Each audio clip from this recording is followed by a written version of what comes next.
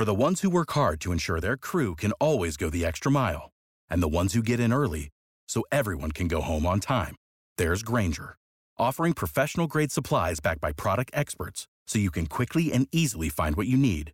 Plus, you can count on access to a committed team ready to go the extra mile for you. Call, click Grainger.com, or just stop by. Grainger, for the ones who get it done.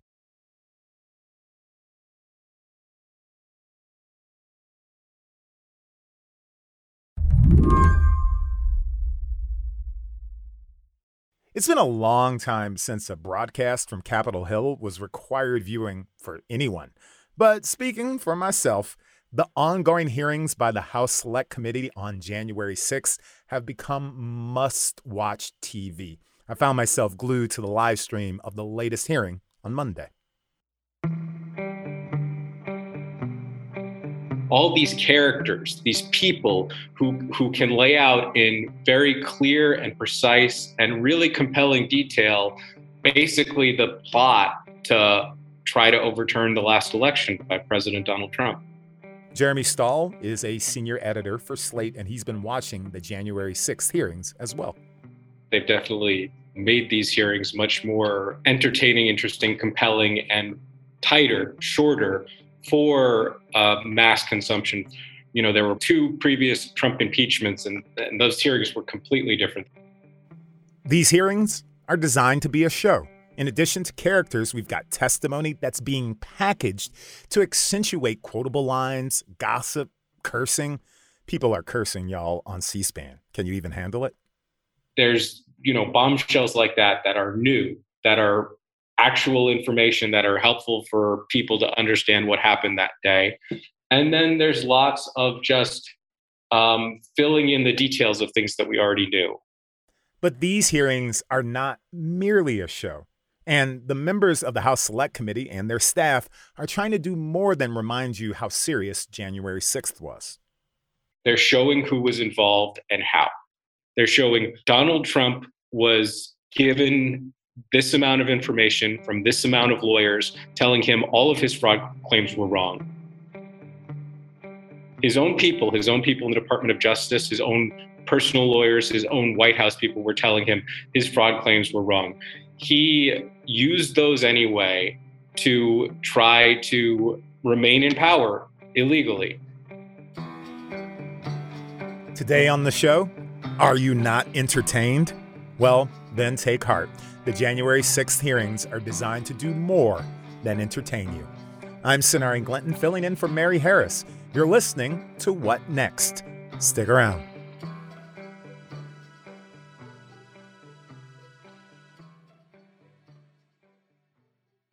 This episode is brought to you by SAP. First, the bad news. SAP Business AI will not help you generate cubist versions of your family's holiday photos, but it will help you understand which supplier is best to help you roll out your plant-based packaging in Southeast Asia, or identify the training your junior project manager needs to rise up the ranks, or automate repetitive tasks while you focus on big innovations. So you can be ready for the next opportunity. Revolutionary technology, real-world results. That's SAP Business AI.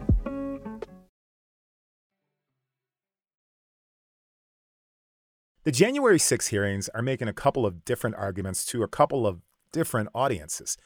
There's one argument that the January 6 attack on the Capitol was serious. That argument is being made to the general viewing public.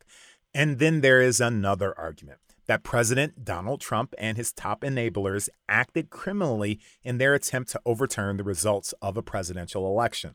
The audience for that second argument, well, it's not you and me. It's a Justice Department official, maybe even a state prosecutor. Jeremy Stahl called a bunch of Justice Department alumni and prosecutors to ask them, if you're considering criminal charges against Trump World, what kind of evidence do you need to see at these hearings? So the thing that's come up with prosecutors again and again is this notion of demonstrating that President Trump knew and was told information that showed that his fraud claims were completely bogus. And he was told again and again, and he was told explicitly about explicit claims. And I said something to the effect of, sir, we've done dozens of investigations, hundreds of interviews. Part of the most compelling testimony on Monday came from this acting Deputy Attorney General Richard Donahue, this guy who came in and stepped up into the number 2 role after William Barr, the Attorney General, resigned. And what he said was, in essence, I would go to the effort of having the Department of Justice investigate each ridiculous, no matter how ridiculous a claim was, each ridiculous claim. Then President Trump would ask me about it face to face, and I would tell him, well, we looked into that. And it turns out, no, there was not a 68% error rate in this county in Michigan that you're pointing to. There was like a 0.001% error rate. And Trump would respond, well, what about the others? Not even what about the next one? What about the others? And you would just have to go through a list with him, rebutting every single one. He said, okay, fine, but what about the others? There were so many of these allegations that when you gave him a very direct answer on one of them, he wouldn't fight us on it, but he would move to another allegation. The point is that list was limitless. There were a limitless number of bogus, cooked up conspiracy theories, and Donald Trump did not want to be convinced. He did not want to know the truth. And what prosecutors have told me is there's a specific jury instruction for a situation like that. It's called willful blindness. Say like a person who's being asked to be a drug mule or something like that, never looks in the bag to confirm that he is, or he or she is smuggling drugs or something like that. That's not a defense. The person can't say, I didn't know there were drugs in that bag. That person was willfully blind to the fact that what they were doing was a crime, and they can be prosecuted. And there's a very specific jury instruction on that charge. And multiple people have made that analogy to me, saying that, you know, what Trump was doing by refusing to see the reality was what this willful blindness jury instruction was made for. You know what, the way you describe it, right, when you talk about jury instructions and prosecutors, it seems like what is being laid out as is sort of a practice trial, a rehearsal trial, right? That this feels like if we're using the theater analogy, you seem to be saying that this is a dress rehearsal for a potential criminal case. The thing is, we don't know if that case will actually ever come. And that's the other thing that these prosecutors will tell me when I talk to them. Like, yes, they're demonstrating exactly what the case could and should and might look like. But the people at the top of DOJ have been incredibly cautious. And even the people who are watching this from afar seem to understand that the people in charge may continue to be cautious. Well, I mean, one of the things we don't have, if this was, an episode of Law and Order, it's all the DA, it's all McCoy. We don't see what the defense is, right? That's absolutely right. The former president put out a 12-page, just rambling, discursive, I would call it disturbing statement. Former President Trump lashing out today after last night's primetime hearing. Part of that, the one part that, did strike me was him complaining, well, I don't get to have a defense here. This is the case against me, but I'm not getting to defend myself.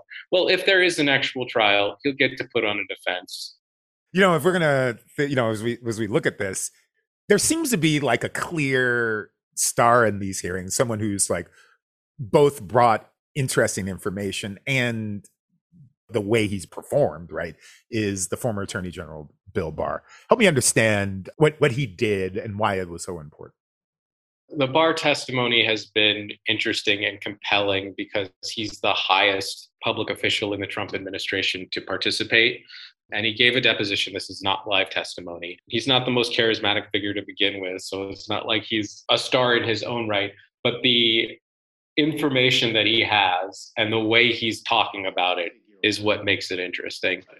There was an avalanche of all these allegations of fraud that built up over a number of days, and it was like playing whack-a-mole because something would come out. So Bill Barr testified. He did this very, dramatic description of how he told Trump to his face that his fraud claims were BS. Completely bogus and silly and usually based on complete misinformation.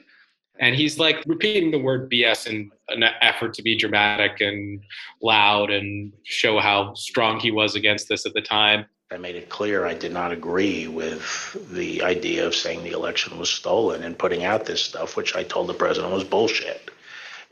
And that's somewhat interesting. But what's more interesting is he's describing the conversations he had with the president. He's laying out exactly what he told the president. He's laying out exactly how he responded and saw Trump's behavior. There was never an indication of interest in what the actual facts were. He laid out the timeline of how he told Trump and what he told Trump about why those fraud claims were wrong. He said basically Trump didn't want to know the truth. What he's describing is somebody who is willfully blind to reality for their own purposes. I didn't want to be a part of it, and that's one of the reasons that went into me deciding to leave when I did. This seems actually extraordinary to form a question this way about a two-time attorney general. But does Bill Barr have a credibility issue in these hearings? I've written extensively, like a lot, and many, many words, maybe too many words, about all the ways and all the problems with Bill Barr's credibility while he was Attorney General. He was explicitly brought in to be Attorney General to pre-butt and to squash, essentially, the Mueller report and the report about Russia's work corrupting the 2016 election and President Trump's efforts to block that investigation. He mischaracterized, according to Robert Mueller himself, he mischaracterized that report. He was the face of the administration's presentation, attempting to basically deceive the public about that report. There's many other things in between. But then what I think is most relevant to this committee is that prior to the 2020 election, Bill Barr went out of his way to give public interviews where he questioned the validity of mail-in ballots and said that they carried a greater likelihood of fraud. And this was relevant because Donald Trump explicitly pushed his supporters to vote in person and not by mail. He explicitly discredited mail-in voting. And Bill Barr carried water for that effort prior to the election. So you're 100% right, Sonari, that he's got a credibility problem, just to say the least. At the same time, so did John Dean during Watergate, who was an attorney in the Nixon administration and was the key witness against Richard Nixon. So the people who are going to be in the room, who are going to know the things, they're also going to be the people who had previously done things that we would question to get to that point. And I think that's Bill Barr to a T. We're going to take a quick break here. I'm Sonari Glinton, filling in for Mary Harris. We'll be right back.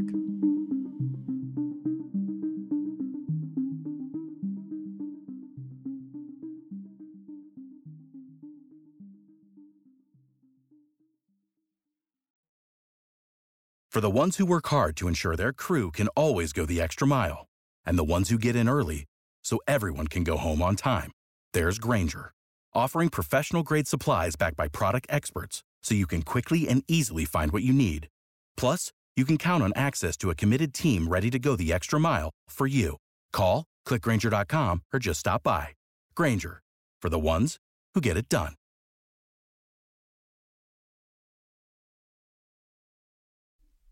In the latest season of Blind Spot from WNYC Studios and the History Channel, join host Kai Wright as he travels back to a pivotal moment in the history of this country.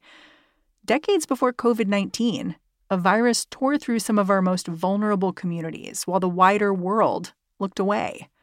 Throughout the season, you'll meet people who demanded that they and their illness be seen. Mothers, children, doctors, nurses, nuns, and sex workers, all leading to a woman who literally helped change the definition of AIDS. Blind Spot, The Plague in the Shadows. Listen wherever you get your podcasts. In every tragedy, there's often moments of comedy. Let's turn to the comedy parts of these hearings. Who are some of the key witnesses who have added to the mound of evidence that Trump either knew he was lying or was delusional or, as you say, willfully blind to the facts? Who are the, sort of the top contenders? So you had Ivanka Trump come in and say that it's not really a moment of levity per se, but it is interesting and funny that President Trump's own daughter said, "Yeah, I believed William Barr. I believed the Attorney General when he said that there was no fraud, and I didn't believe my own father when he said there was fraud." How did that affect your perspective about the election when Attorney General Barr made that statement? It affected my perspective. I respect Attorney General Barr. So I accepted what he was saying. The big Monday episode of levity came from this former campaign aide of Trump's, Jason Miller, who testified the extent to which Giuliani was drunk when on election night he pushed the president to declare preemptive victory before the votes were actually counted. And the mayor was definitely intoxicated, but I do not know his level of intoxication when he spoke with the president, for example. I spoke to the president. Spoke to the president several times that night. Mayor Giuliani was saying, "We want it. They're stealing it from us. Where'd all the votes come from? We need to go say that we won." And essentially that anyone who didn't agree with that position was being weak. You also had Eric Hirschman, who is this attorney for Trump. He did not hold back in describing how crazy this stuff was and how he told the people who were pushing it on him, this stuff is crazy. What they were proposing, I thought was nuts. And the theory was also completely nuts. And then you had Bill Stepien, who said, he was pushed out because he didn't want to go along with these fraud claims, who had been the head of the Trump campaign up until after Election Day, and said, he told Trump that there was a 5 to 10% chance that he could actually pull out a recount victory in the days after the election itself. And he said, he was very proud after he was kicked out to have been considered to be on Team Normal. We called them kind of my team and Rudy's team. I didn't mind being characterized as being part of Team Normal, as reporters, kind of started to do around that point in time. Team Normal versus Team Drunk Rudy basically is what you had. And, that's kind of funny. That is kind of funny. Well, you do think it's important that these hearings are kind of revealing the Keystone Cop nature, the bumblingness of some of Trump's advisors, doing things that, a year and change later are genuinely laughable. Yeah. My colleague Dahlia Lithwick has written very eloquently and correctly about how, part of the description of all of this is absurd by some of these figures is to polish their own reputations, because they weren't part of this effort to steal an election, but they were part of Donald Trump's apparatus for everything else that he did. And so part of this is laundering, saying, oh, this was just too ridiculous. And part of it is downplaying the threat that it actually was. Part of it is downplaying the future threat, because you still have many, many people who are convinced in this big lie about voter fraud and who are now claiming, or at least going to be campaigning for Secretary of State positions in 2022, governor positions in 2022, other positions of power, election boards that will hold sway and control what happens in 2024, and whether or not a replay of this is possible and a replay of this effort to overturn an American election could actually succeed next time. I mean, in Dahlia's writing, she says that, if we're laughing at this, we're kind of falling into a trap, right? The seriousness of this is not to be underplayed. I mean, do you agree? Yes. And at the same time, I also think that there is value in showing how ridiculous and weak, really, this effort was. Not to say that it'll be weak and ridiculous next time, not to downplay the future threat, and not to downplay how close they came last time, but to just show everyone the absurdity of what they were doing.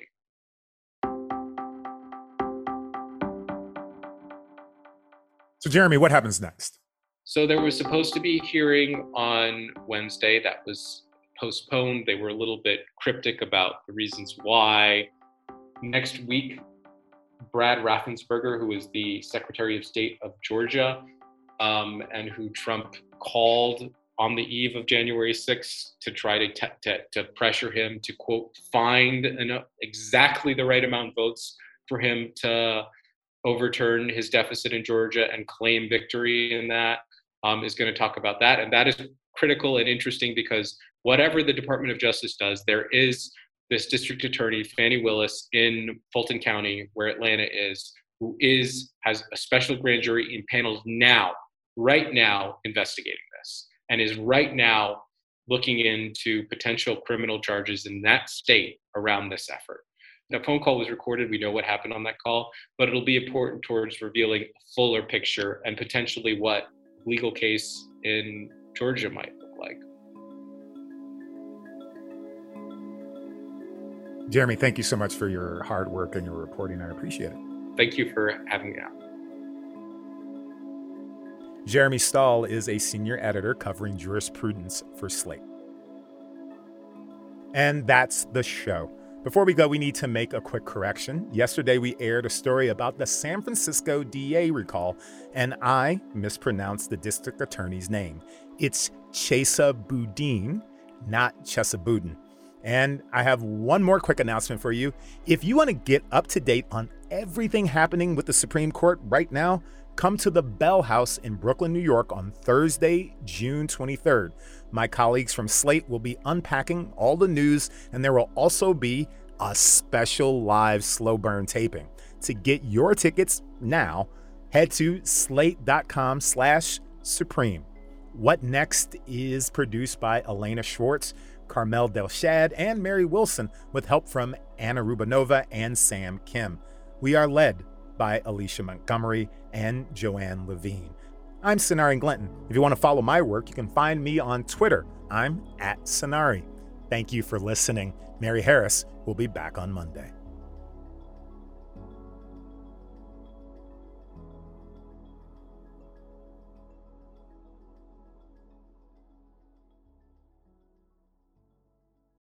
Without the ones like you, who work tirelessly to keep things running, everything would suddenly stop. Hospitals, factories, schools, and power plants, they all depend on you. No matter the weather, emergency, or time of day, you're the ones who get it done. At Grainger, we're here for you with professional-grade industrial supplies. Count on real-time product availability and fast delivery. Call, click Grainger.com, or just stop by. Grainger, for the ones who get it done. I'm Dahlia Lithwick, and I'm host of Amicus, Slate's podcast about the law and the U.S. Supreme Court.